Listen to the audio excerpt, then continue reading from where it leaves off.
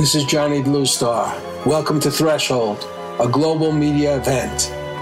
Is the universe just a random dance of atoms, or is it a manifestation of a supremely intelligent architect? Can its purpose, or our purpose here on Earth, be adequately assessed? Can we commune with it, know its intentions, cooperate with its direction? Here, we define threshold as a gateway state of awareness, allowing mankind to cross into a place of real cognition. Threshold allows us to approach questions of higher reality through the door of experience, rather than mere belief. Welcome to Threshold, where we tear away the veil from commercial media, bringing our audience and participants into another realm of reality and enhanced communication.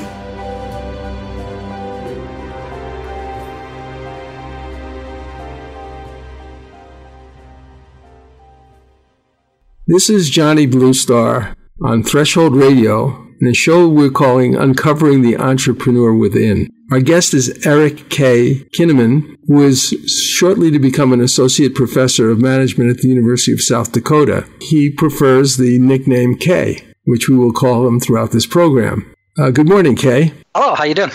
Well, it seems like you're about to embark on a really interesting movement upwards in your career. Why don't you tell us what your career has been so far? Okay, well, I'm going to go back to basically high school. I graduated high school and I decided to join the military right away.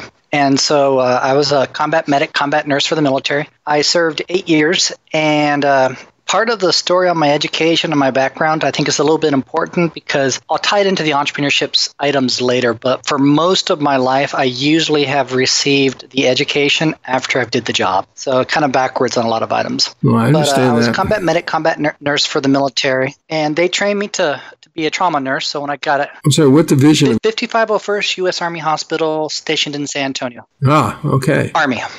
Let's say the military started me out in the nursing medical career path, and when I got out, that is a great paying job. And as far as doing the trauma training, I was basically ICU trained. So I worked as an ICU nurse when I got out. But I real quickly figured out, and this was way back in 1994 to 2002 timeframe. I figured out that my job skill was in demand high enough that I didn't actually have to work for the hospital to work in the hospital. And I started doing what we call contract nursing or agency nursing, right, which is basically instead of me working directly for the hospital, I work for an agency or myself, and I contract with the hospital directly. So this was kind of like my first, not other family members, but my own personal journey into entrepreneurship. Right. And because of, again, the field I was in and the training I was in, and also, I'm a weird one. Military got me used to working some odd shifts, so I'm okay with working weekends, and I'm okay working nights. So I'm an ICU nurse that likes to work weekends and likes to work nights, and the differentials and pays were just through the roof, high demand, and so I would contract my labor out to the hospital.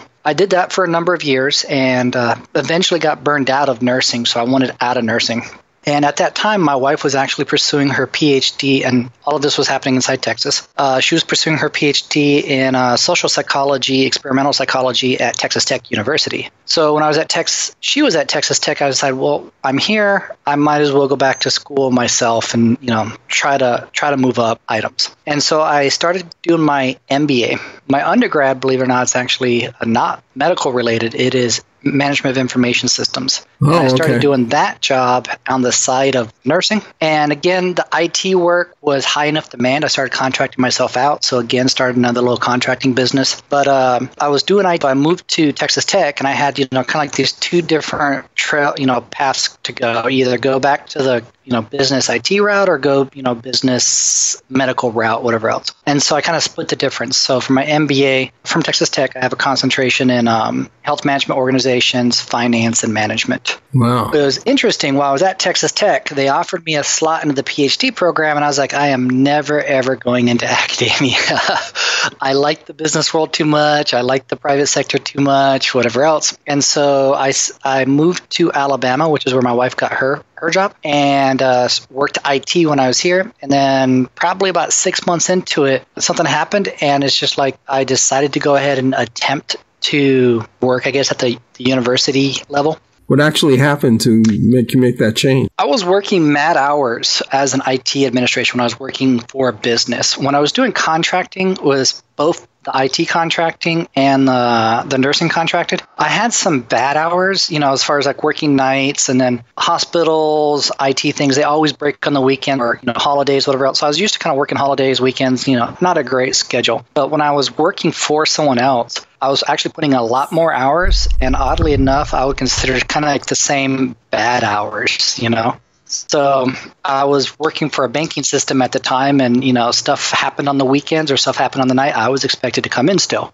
But again, compared to what I was earning contractor-wise versus, corporate side, whatever else, it wasn't much of a pay increase. I was getting paid a little bit more because I had, a full 40 hours or plus 40 hours every single week. But per hour rate, I was earning much better as a contractor. The area that I was in was kind of small, so I didn't see a lot of entrepreneurship type advancements that I could do. As far as the IT, there wasn't the right type of businesses. There were some nursing items, and like I said, I was trying to get away from nursing. I was trying to go a different direction. So anyways, my wife talked me into teaching for one semester as an adjunct. Just go teach, see if I like it. In the professor world or the academic world, there's three main tenets to our job. One's called service, research, and teaching. Service is every professor is expected to go out, support the community or the area in some way or form through volunteer work, through helping, through workshops, something like that. The research, we're supposed to, that's how we kind of stay on top of our topics. Whatever we're supposed to be teaching, we're supposed to be up to date on the latest research. So that's the reason they forced that. And the last one's teaching.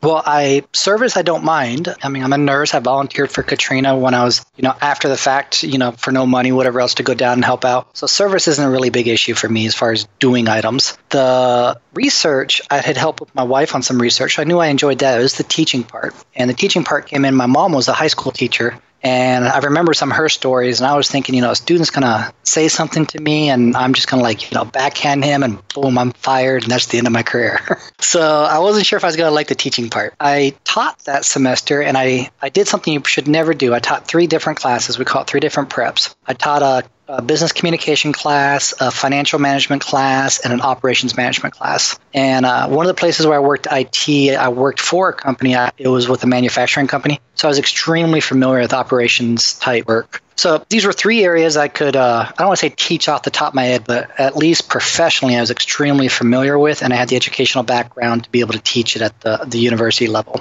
And what I realized was teaching at the university level versus teaching at probably any other level is completely different. All the students that you have at the university level, they want to be there. No one's forced to be there. They want to learn. They actually have a lot of questions, and there's a driving force for why they're there. They're looking for gainful employment. And so having an instructor that had professional background like I did, they were really interested in me because they'd come up, okay, what exactly did you do in your career? What did you do to, be successful, whatever else? And all the way up until this time frame, including the military, I've always been promoted early or given pay raises and recognized, whatever else. Looking back at this, and I tell this to my students, I don't think I did anything special. I think one of the things I would say is in the entrepreneurship world, we say, you need to focus on what the customer wants. When you're working inside of the business, your customer is the business, so what is the business specifically looking at? And so I was really good about identifying that and doing basically what they wanted, and I'd get rewarded for it. So I taught for a semester, and I absolutely loved it. And by the end of the semester, I applied for a PhD program. And the program I ended up going to was University of Memphis. They do now, but at the time that I joined or I started was 2007. And at that time, they did not have PhDs in entrepreneurship. What usually happened is you would become a management professor with strategy. And strategy is usually the capstone area for most business programs, undergrad and master's level. And strategy is where you teach individuals how to tie all the different parts of a company together. So how does finance, accounting, operations, how do they all operate together to make the overall firm successful? The difference between entrepreneurship and strategy is when you're dealing with strategy and you're talking about strategy, usually you have divisions. You have an HR division, operations division. The difference between that and an entrepreneur is the entrepreneur, usually it's them or a small team. They don't have a team they can throw off the marketing to, it's most likely the entrepreneur themselves. So this is why entrepreneurship was usually kind of situated under strategy. So my actual research focus for my PhD is entrepreneurship and international management. And both of those areas fall under strategy, so which is why I'm considered a strategy professor. So that brings me up to current right now. When I moved to University of Memphis, strategy is a very in-demand field, just like entrepreneurship is. But unfortunately, strategy, I shouldn't say unfortunately, it's given me a job. Strategy is in more demand than entrepreneurship, so I'll be responsible for teaching strategy when I move up there. Well, thank you very much for telling us that. That's where I am now. That is sort of a story of an entrepreneurial journey to becoming a teacher. So I'm going to take a break now, and we'll be back in just a couple of minutes. Okay. This is Johnny Bluestar, CEO of New Galaxy Enterprises, a media content development company.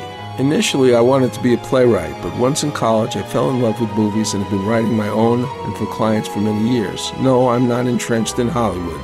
But I think if you look at my samples, you can determine if I can capture the drama and power of your idea. I'm up to refining your work to professional quality. I've worked on dramatic films, comedy, science fiction, documentaries, and even musicals. I have several books published now that are at the beginning of book and film franchises. To learn more about New Galaxy, see samples of our work, or talk to us about your project, please go to www.newgalaxyenterprises.com and fill out the contact form.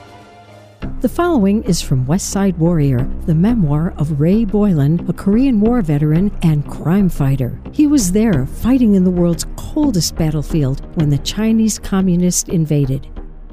Desperate squad members ran past our foxhole yelling, "Get the hell out of here, there's too many of them!" Again, we saw the Chinese soldiers charging in with opium-induced mindlessness, oblivious of our bullets. Again, we heard the bugles and whistles. Climbing out of our foxhole, Bob dropped 2 hand grenades behind us, and I threw one over my shoulder. Bullets whizzing by our heads, Bob and I became bolts of lightning flashing across the mountainside. Like a hideous film, desperate scenes like this played out on the Tokong Pass for 3 days. Sometimes I played in the scene. Sometimes I could only watch and wonder if it were real, or if I'd be suddenly jolted out of my trance by an RKO usher saying, "Hey, did you kids sneak in here?" To acquire this book, Google westsidewarrior.boylan.kindle. Boylan is spelled B-O-Y-L-A-N. That's West Side Warrior, Boylan, Kindle. Here's an inspiring song, Gifted, an homage to Robert Johnson, a great blues singer and songwriter, by a UK artist, Stephanie Slevin. A lot of us who do things like this, painters, writers, songwriters, go through a lot of the same challenges other types of entrepreneurs do. A lot of people probably didn't like Robert Johnson, but he didn't care. Stephanie Slevin is one of the best singer-songwriters around, but she knows, like I do, the hard cost to a person striving for success, even if they are gifted. Stephanie Slevin in this song pays tribute to Robert Johnson in a song called Gifted.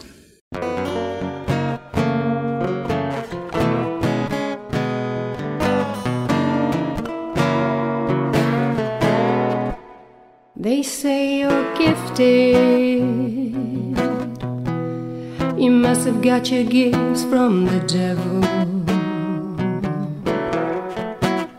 Your lyrics uplifted because they're on the new level.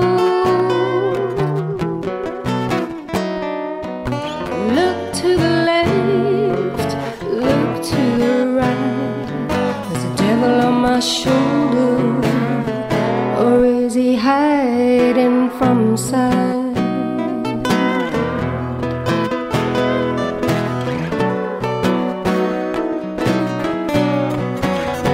They say you're gifted. You must have made a pact with the devil. Your lyrics uplifted. Could I not have got them from heaven? What's wrong with you? Can't you see? My gifts are from God, for He believes in me.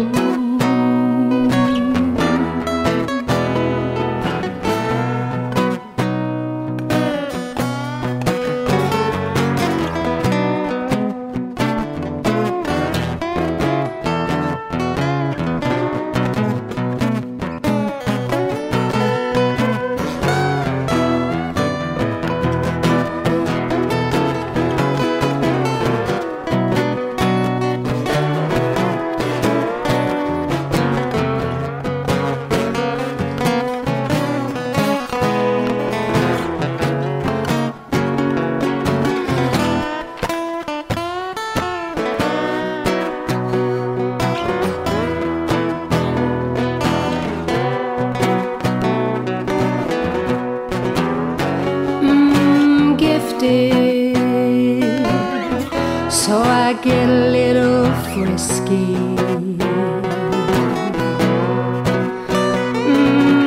Gifted, so you poison my whiskey. Look to the left, look to the right. There's a devil on my shoulder, or is he hiding from sight?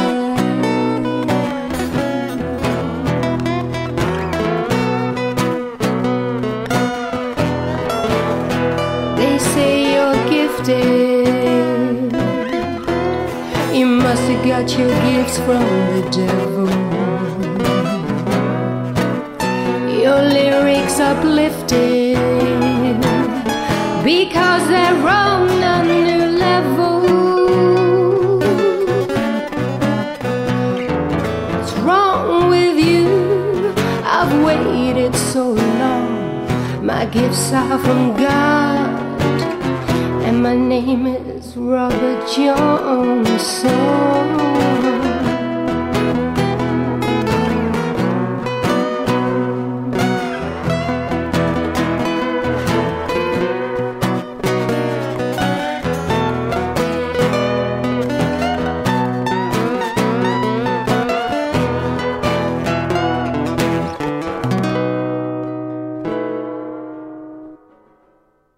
We're back with K Kinnamon, who is advancing in his career to become Associate Professor of Management at the University of South Dakota. And we've been talking about what his career has consisted of. And it's been rather an interesting, diverse kind of path, but still in a certain way, very focused and very sort of it seems like to me, Kay, this job that you're going into is sort of like it's like you're all the different diversity aspects of your career, the IT and the nursing, all kind of blossom together in a way that you can help other people pursue a entrepreneurial and kind of management direction. Is that correct? Yeah, I agree. And I think it's a lot of different items came together for me personally for doing my own entrepreneurship items. But then I think the way that I did it also makes me a really good candidate for share that to other people. So for example, when I was younger, I did, like I said, in the nursing and both in IT field, I did consulting. So I am used to dealing with clients, billing, setting up schedules and items like that from that aspect. Going back into my education, I now see some of the importance of some of the items that I was doing and for telling people, moving forward. So I have that practical knowledge and I have the academic or the research knowledge. People will talk about which one's more important. I think they're both important. Well, I was going to say that you were saying that privately when we were talking that oftentimes business teachers are given a little more latitude to start their own sort of independent business because it helps them with the actual training they're providing to their students. Yes. So in the academic field, it's a full-time job, and so the university wants the professor to work full-time for the university. But we do have that component called service where the professor is supposed to go out and help the community items, whatever, or do something, out in the real world. Well, for business professors, we're given a little bit more latitude or it's a little bit more lax on us, and that we're encouraged to stay current in this field. And so that might be working part-time, moonlighting, working on boards or whatever else. And the importance of this, and the example I like to use is like of an accounting professor. If an accounting professor currently has their own accounting firm and they're actively advising clients, now they don't have to be doing it full-time. They could just be doing a few clients a week or a month or whatever else. But this is enough to keep them on top of the new tax laws, the new items coming out, the new trends. When that accounting professor then steps into the classroom, they can convey that information to the students. One of the things you hear about complaints, from students is you're teaching us theory. Well, no, this helps the professor to be able to teach concrete information and concrete information that is current. I'm saying, again, this is what's happening in the field right now, and they're being able to bring it into the business place. So for most of the places I've been, the business departments have been extremely actually supportive. I won't even say stopping us, but supportive of us doing other activities, side hustles, moonlighting, however you want to phrase it. Now, we still, to be clear, we still have to do our, quote, 40 hours and our commitment to the university, but they would like us to go above and beyond that and stay active in the business community. Well, am I correct in thinking that, I don't know how long it's been since entrepreneurship sort of entered formally into academia? I don't think it was there, 20 or 30 years ago. I think it was a very minor, unusual aspect of academic education. Is that correct? Absolutely correct. And it has exploded recently. I don't have numbers on top of my head, but I'm trying. So these are rough, I want to say a little bit rough guesses here. But if you go back 20 years ago, I think the number of entrepreneurship classes, not majors or degrees, but just an entrepreneurship class, you're talking like maybe 20 or something like that in the United States. Very, very rare. Very few schools had it. Because I explored that a little bit. If you look at entrepreneurship now, well, I was going to say, if you look at it now, I would say probably every single university for a four-year institution that has a business program most likely has at least an entrepreneurship class. But in the business programs, it's maybe not 50%, but I would say, rough guessing it, 20% of universities have a minor, major, or entrepreneurship concentration or something like that. It has hugely grown. My impression has been that business schools, that in general, back that time period, business schools were generally preparing people for corporate positions. And a lot of what they prepared them for was rather academic. In other words, not really all that useful. Yeah. Is that true now? It was going back to that theory versus practical. I think businesses have changed. In fact, I'm going to use A&M as an example. So I'm no longer working there, but I was there for 3 years. And the first semester I was there, the first year I was there, the new dean implemented a requirement. All business students must have a business internship to graduate. Oh, that's very good. And I think this is a move. Now, the first school to do it, they just happened to do it when I was there. You know what I'm saying? Other schools I've been at, Berea College up in Kentucky, it's not required. It's just highly, highly, highly, highly encouraged, where I don't think any student did not have one. Other schools have it, like Texas A&M, but it's not required. But I think it's moving that direction, and it's to specifically get over the problem that you were just talking about. We teach them some theory items, critical thinking, but there's also some application stuff. It's no good to learn the theory, but to not learn how to apply theory. I'm sorry, I think the business schools right now are on that trend to try to bridge that divide, and I think internships are a great way of doing it. So, how many people do you think that graduate from an entrepreneurial academic program actually do become their own business owner or work with other people in a partnership somehow? Do you think that is a great question, and it's one with a lot of debate right now. I'm going to have to split the answer a little bit. So I'm a professor. I can never do a straightforward, straight answer, yes or no. That's all right. For the undergrad, well, first of all, for all college graduates, only I think about a third of graduates actually work in the degree that they went to school for. Now, that's all of undergraduates, and so you have history, psychology, sociology, and business, majors mixed all in there. Business majors tend to do the skill that they're trained at, especially the finance, accounting, and IT type folk. But you still have a lot of people who get an education in one area and they go someplace else. For an undergrad entrepreneurship degree, my opinion and some of the facts is you don't have a lot of people going in and starting their own businesses. What you do see is, I think it's a split within those people that are getting that degree. Some people see, the image of, Apple or, Facebook, whatever else, and they're thinking big bucks, whatever else. But there's also a group of students, and I can think of a student off the top of my head. I don't want to drop any names, but he came out with a really good idea. And when he first told me about it, I was kind of skeptical. I gave him cross-eyed look, whatever else. But he had a business idea, and his whole purpose for college was to get the information necessary to launch that business idea. You know what I'm saying? Mm-hmm. And he's very successful at it. So, but I think he's kind of like the outlier right now. He's not the normal entrepreneurship student. Probably half the students are just getting the degree to get the degree. Now, it's not a bad degree. It teaches general business items.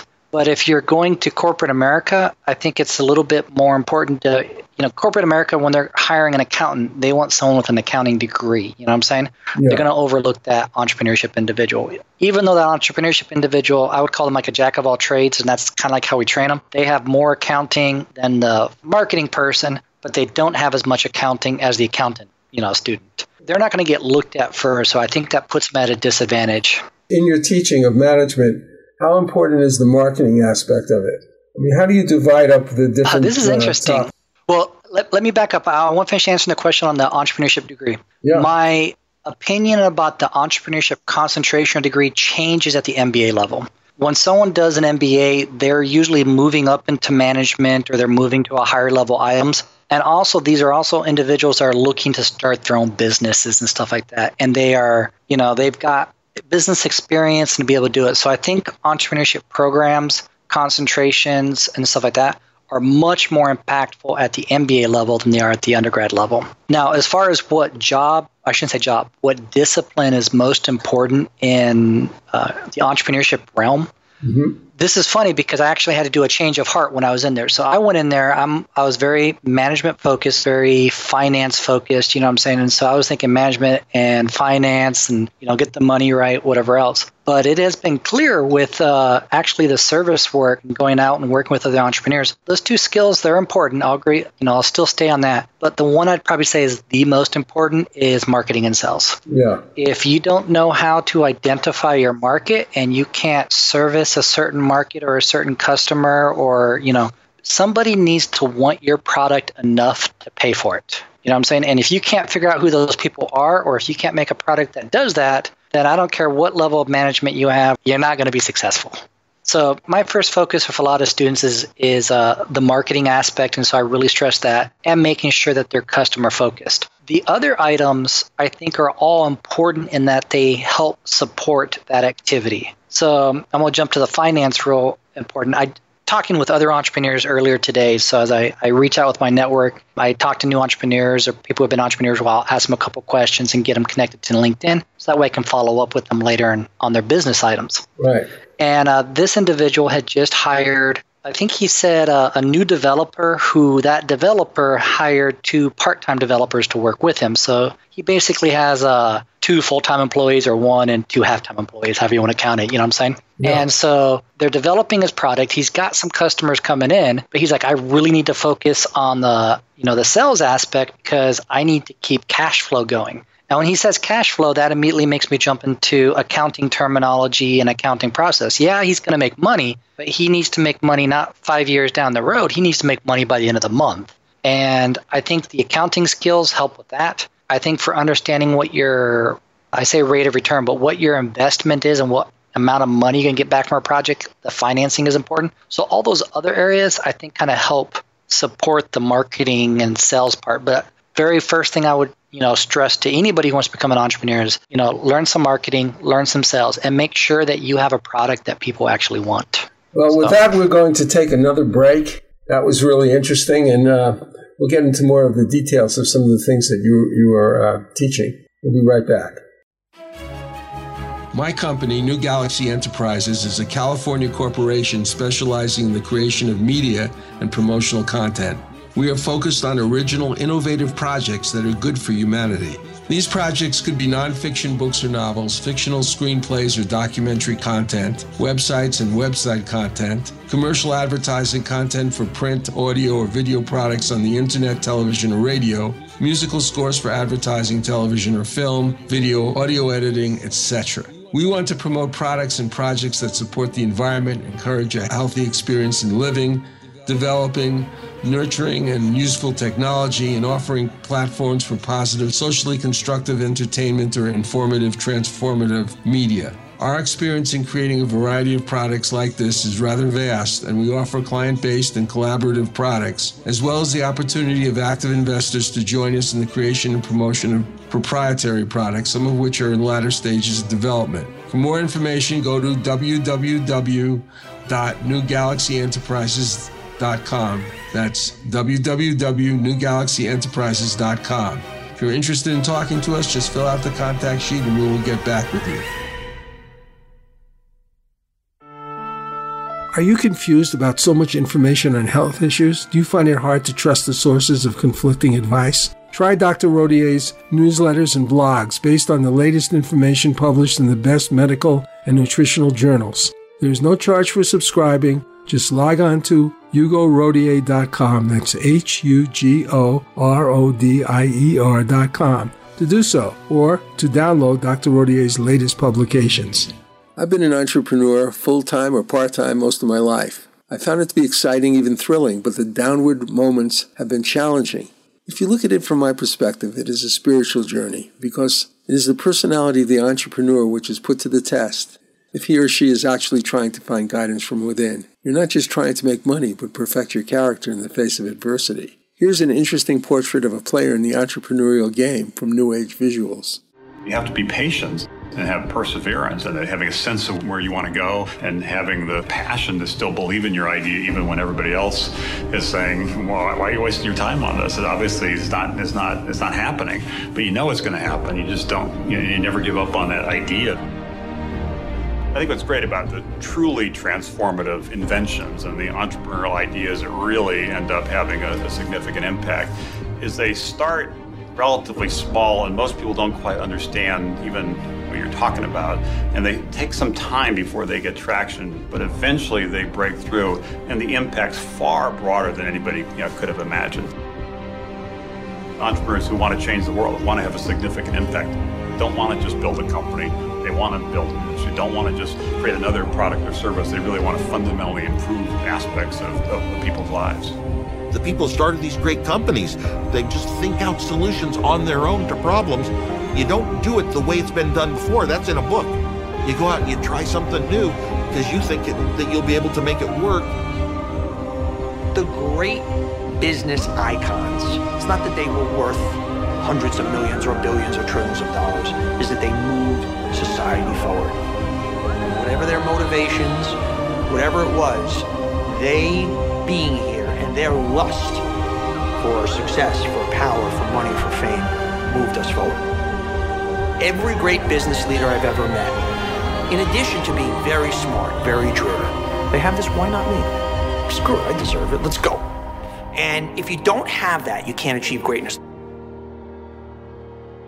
With all the great entrepreneurs, it was a mix of believing in an idea, but they also recognized that they had to do some things to take that idea and make it real.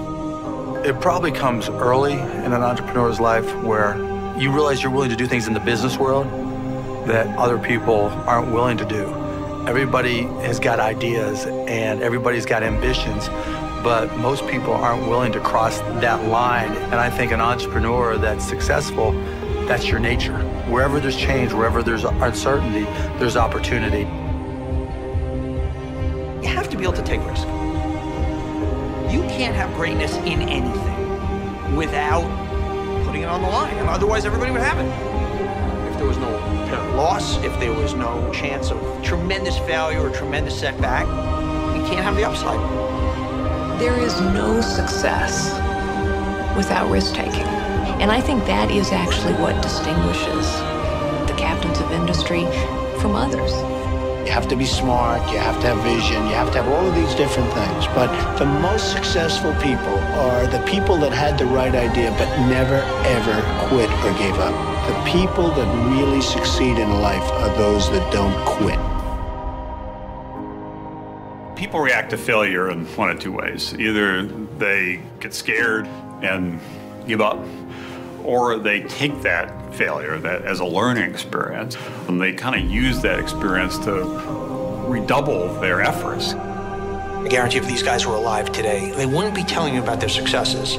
They'd be telling you about their early failures or the places they almost failed. That's the great motivator, and you have to be able to embrace that. If you can't embrace both failure or the possibility of failure or the tremendous fear of failure, you can't be wildly successful. It's an axiomatic truth.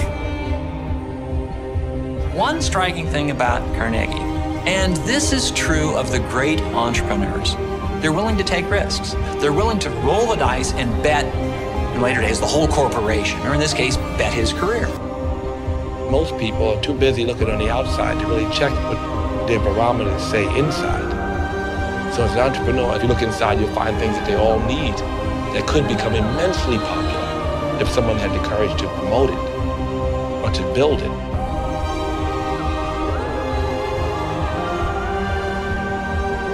Every business has some uniqueness, either unique talent, unique product, unique capacity, and the trick is to find it and capitalize on it. You're always looking for the next innovation, the next niche, the next product improvement, the next service improvement. You're always trying to get better. He's looking into the future. He looks across the Mississippi and he sees a bridge. And he's able to see that future and then willing to have enough confidence in his vision to put everything he's got into it. And he's willing to convince others that he knows what that future is going to be. When it finally does break through, it is sort of gratifying because you're starting to see the reality of what you always believed, that the vision you had that someday the world would be different is starting to move in that direction. If you're in a well-run company, competing against other well-run companies, you're coming up with ideas to jump them. You're going to be thinking, they might do this, I'm going to do this. Business, in the end, is understanding the playing field. Tell me who's on it, what their strengths are, what their weaknesses are, and what is your checkmate play to top them and nail them. And so you're always in that competitive game. You're looking at innovation. You're looking at leapfrogging, trying to get ahead of them. You're never complacent. You're semi-paranoid about what they're doing. That's what a game is all about. Oftentimes, M.I.S, do you have to be ruthless to be very successful? And I say, you do not have to be ruthless, you have to be smart. Smart is the key word. You have to be smart. I never like to look back. I'm a very forward-thinking person and a very positive-thinking person. And the transactions that I did or did not do, I very rarely have any remorse over a situation. I like to move on. All that matters is how big do you want to dream and how hard do you want to work. We're back on Threshold Radio with K Kinnamon, and we've been discussing sort of the one of the chief focuses most recently in his teaching management, which is the marketing part. And I wanted to ask you, I think that you pretty much came into this already in your life. You're very familiar with online and how online grew.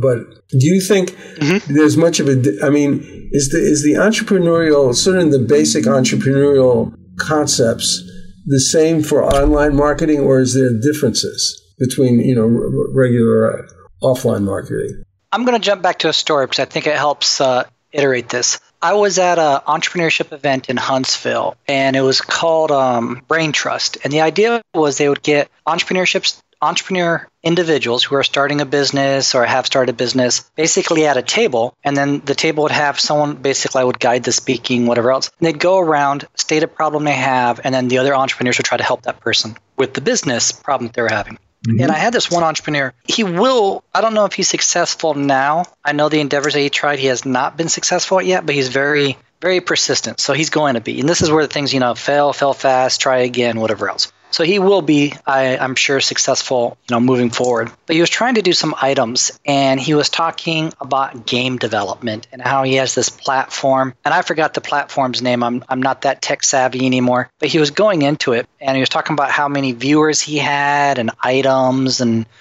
clicks and all this other items. And the speaker, it was a very successful female entrepreneur. She cut him off at some point in time. And she's like, who is going to pay for your product?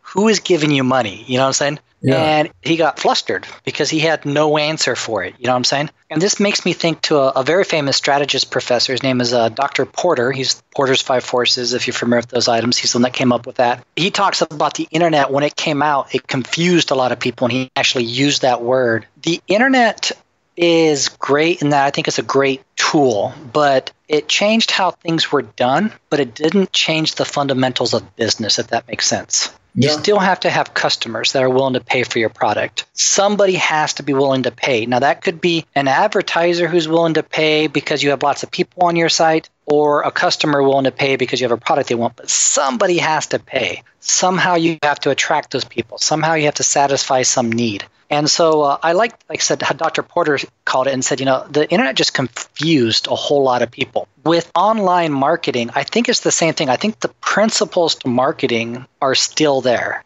It's just the online tweaks it, if that makes sense. So in a physical environment, you're not going to be able to collect the data to know, like in Facebook, they know your age, they know your race, they know your birthday, between enough clicks, they know your political affiliation, your likes, your dislikes, your hobbies, whatever else. Well, when I have a customer that walks into my physical business, I don't know all that information. Now, if I could get all that information, I would use it, but I don't have it. The internet creates the ability to be able to collect that information. And a lot of times it's collected through cookies or through your web browsing or whatever else. Right. And so with that information, you can start making more targeted type commercials and items to attract the people that you want to attract to. So I'm going to jump to a different story, and I'm sorry I forgot the company's name, but it was my wife really liked their product, and this was before the internet. So this we're talking, I guess it wasn't before the internet. Internet was just starting to develop at the time, around 2000, 1999, 2000. And this magazine is a catalog type subscription item. What they would do is they would find, fair trade made items in different countries, and then, pay those individuals a quote fair price and then ship to the United States, and you would buy it type thing. And so you'd order these items. And they were ethnic type items. So I had things from Africa, things from Australia, whatever else. My wife was really into those type of items. And so I remember the catalog coming in every single month. And then the catalog stopped coming in. And, she accused me of hiding it so she couldn't buy stuff. That was not the case. It just did not come in. And so eventually, because she thought I was hiding it from her, I had to find out where was the catalog. So I called them up and I couldn't get anyone on the phone. And eventually I found out they went out of business. And what ended up happening was, and this makes sense, the people who buy your product are more likely to buy your product again. So what they would do is they had this huge, basically like Access or Excel database, and they would rank all the customers of how much they bought from them. You know what I'm saying? Mm-hmm. And then basically the top 1,000 customers or 10,000 customers would get a magazine. That's who they would ship the magazine to. Now the thing is, the magazine print cost was so expensive they'd actually go into the red. But then when those orders started coming in from those customers, they'd go back into the black. You know what I'm saying? Yeah. The last cycle, somebody screwed up and they sorted backwards. And they shipped out the magazine to the 10,000 least purchasing people on their list. Yeah. If I hadn't experienced things like that in my life. That was the end of them. Yeah, that is really too bad. That was the end of them. You know what I'm saying? Nowadays, I'm sure someone did something like that recently, but since you have the internet, I can pull up information. So it's a waste of money to send an advertising, for camping equipment to someone who lives in the middle of New York City and will never go out into the woods. You know what I'm saying? Sure. The same thing, for someone in, I'm moving to South Dakota, so I don't have sticks there because we don't have a lot of trees, but fields, you know what I'm saying? Sending me a Metro Pass discount thing, whatever else, when I visit New York City is not going to be, I'm not a client, you know what I'm saying? I'm highly unlikely, very rarely would I buy that product, whatever else. And so the internet allows us to collect some of this fine-grained detail information, which I think makes it easier to identify our customers. It also makes it really easy for our customers to give us feedback. I mean, this is a common thing that sales and marketing people will tell you, but your customers that are buying stuff from you, they're the people that you need to listen to. If you have a whole lot of your customers saying, hey, we would like to see you add a widget or to do this would make the product much better, and I'd buy a new one if you did it, add the widget. You know what I'm saying? These are your current customers, and they're telling you how to improve your product. In the old days, I would have to physically call a salesperson and do that, or they'd have to come by and, in a chat, a follow-up chat, they tell me. Now I can just submit that comment online. You know what I'm saying? Send an email. How do you like your product? Is there anything we could have did better? And the person, they might get really short responses, but you get enough of those short responses or you get a really interesting response, you can follow up with that customer and say, you know what, we read your feedback and you said this. Could you tell me more of what you were thinking? And so I think the internet allows that fine-grained detail and that follow-up that just has not been possible, because of constraints, time, location, all that beforehand. Well, you've been on LinkedIn. That's how I'm hoping I answered the question on that one. Yeah, very good. Mm-hmm. you've been on LinkedIn, which is actually how I encountered you. And apparently you have a network. And although the network, I guess it's really devoted to sort of helping entrepreneurial type of people. Is that correct? I just crossed a threshold. So I just got back from a study abroad, so I wasn't paying attention to LinkedIn when I was overseas because I was taking care of students. But I just crossed the 10,000 mark for number of connections on LinkedIn. Really? Wow, that's great. The vast majority of my connection, I would say about 500 of those connections are people I know from, handshaking business experience type items. So my true Rolodex, what call it back in the old days, is about 500 people. And again, that the base on LinkedIn is about 10,000 right now. What I started doing, especially when I became an academic, is one way for me to stay current is to stay in contact with other entrepreneurs, people doing the business, whatever else. And so I've been reaching out to entrepreneurs now, specifically, I want to say probably 5 years, but really intensely the last 3 years and the last year. So just, I go through my network of second level connections. I look to see who has started a business, at some point in their life or has been on a board or involved with some type of entrepreneurship activity and basically send them a note. Now, this interesting, the LinkedIn, I think it's a great tool. If you're a professional, I think you should have an account up there. There's free accounts. So I don't own any LinkedIn stock, disclaimer there. So I'm not making any money off of this, but they do have a free account and you can set up a business site for free. I suggest everyone do that because in the old days, what we used to call, the internet for companies, we used to call them billboards on the internet, you know what I'm saying? And that's what I think LinkedIn does really good. Gives an ability for people to find you, you know what I'm saying? And if they can't remember all the details about you, you want to make it as easy for them to be able to follow up or find you as possible. So LinkedIn, I think, does that ability. Does this help you with your research? I mean, can you use your network? I know that you do have to do certain types of research on entrepreneurship. Does the LinkedIn members help you with that? I actually will use it for research purposes. I won't collect any data because even though I haven't read the, practice service agreements, whatever else recently, I do know because of some stuff like with Facebook and the elections, whatever else, you're not allowed to collect certain data. So I don't collect any data automatically. But what I will do is probably in a couple of weeks, my research is specifically on entrepreneurs and more specifically on how entrepreneurship or entrepreneur individuals think. So there's a word that we use, fancy word for it, but it's called opportunity recognition. Most entrepreneurs see things that other people don't see, as far as how to turn something into a profit or how to, turn something into a business or how to take advantage of something or whatever else. And so that slight thinking difference of them gives them a different perspective on how items happen, and they make different choices than a normal individual would make. Well, that is the actual process or the brain thinking things that I study. Well, what we're going to do is we're going to say goodbye for this program. We'll have another program in a week. Okay. And we're going to discuss the actual mindset of an entrepreneur, if that's okay. Thank you. We'll see you. We'll see you soon. That works for me. The Coalition is a unique project designed to empower its members both individually and collectively.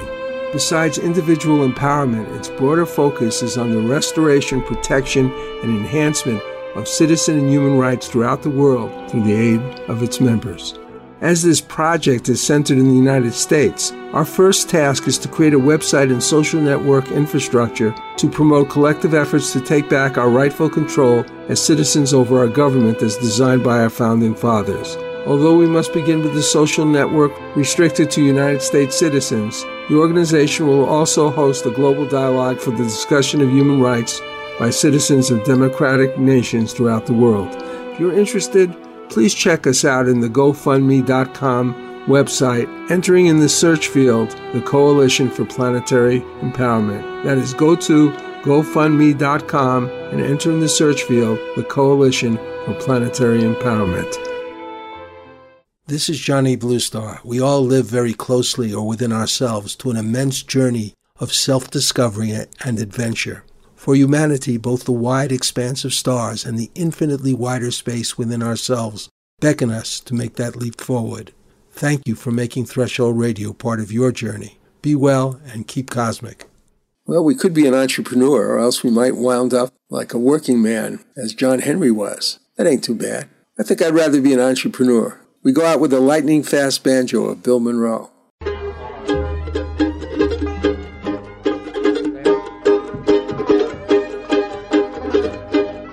John Henry was a little colored boy. Caught him on the palm of your hand. And his papa cried out his long farewell. Son gonna be a steel driving man, Lord, Lord. Son gonna be a steel driving man.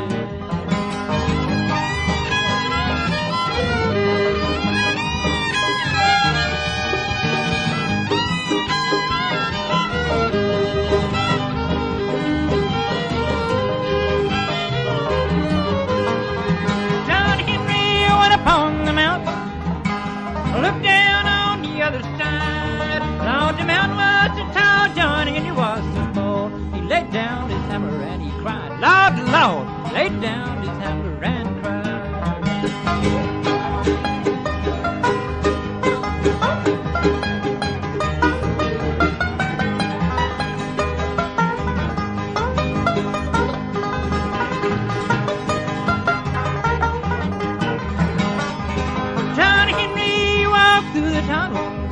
Had his captain by his side. The last words that John Henry said, bring me cool drink of water before I die, Lord, Lord. Cool drink of water before I die.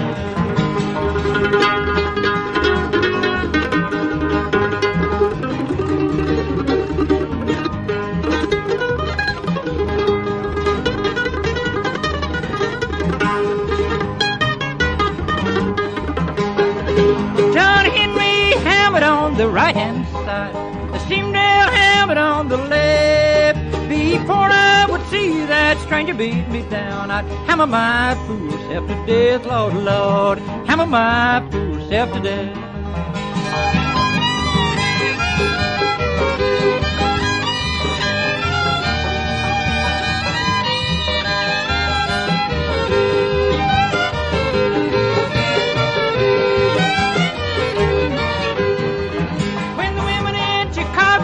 John Henry dead, they're out all dressed in red. When people asked them where they was going, we're going where John Henry fell dead, Lord, Lord, going where John Henry fell dead.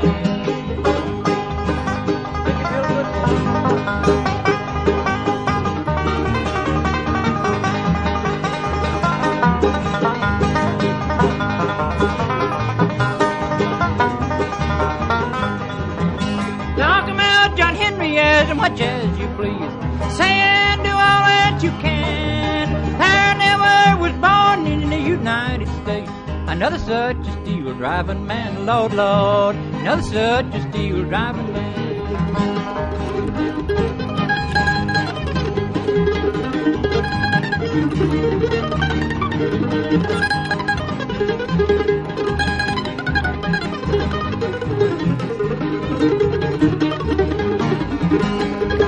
John Henry told his captain, I want to go to bed. Lord, give me a pallet, I want to lay down. Got money rolling in my head, Lord, Lord, money rolling in my head.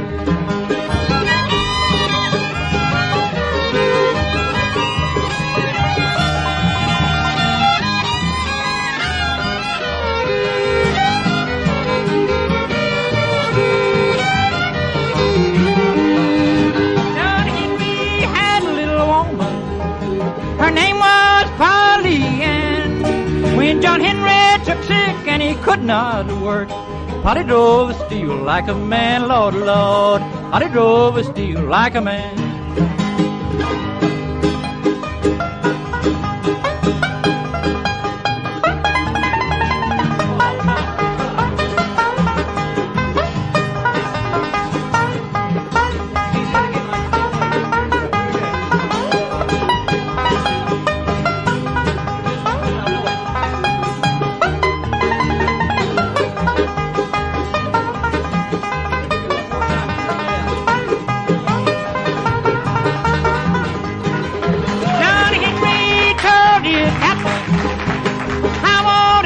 To bed, Lord, fix me a pallet, I wanna lay down. Got money rolling in in my head, Lord, Lord, money rolling in my head.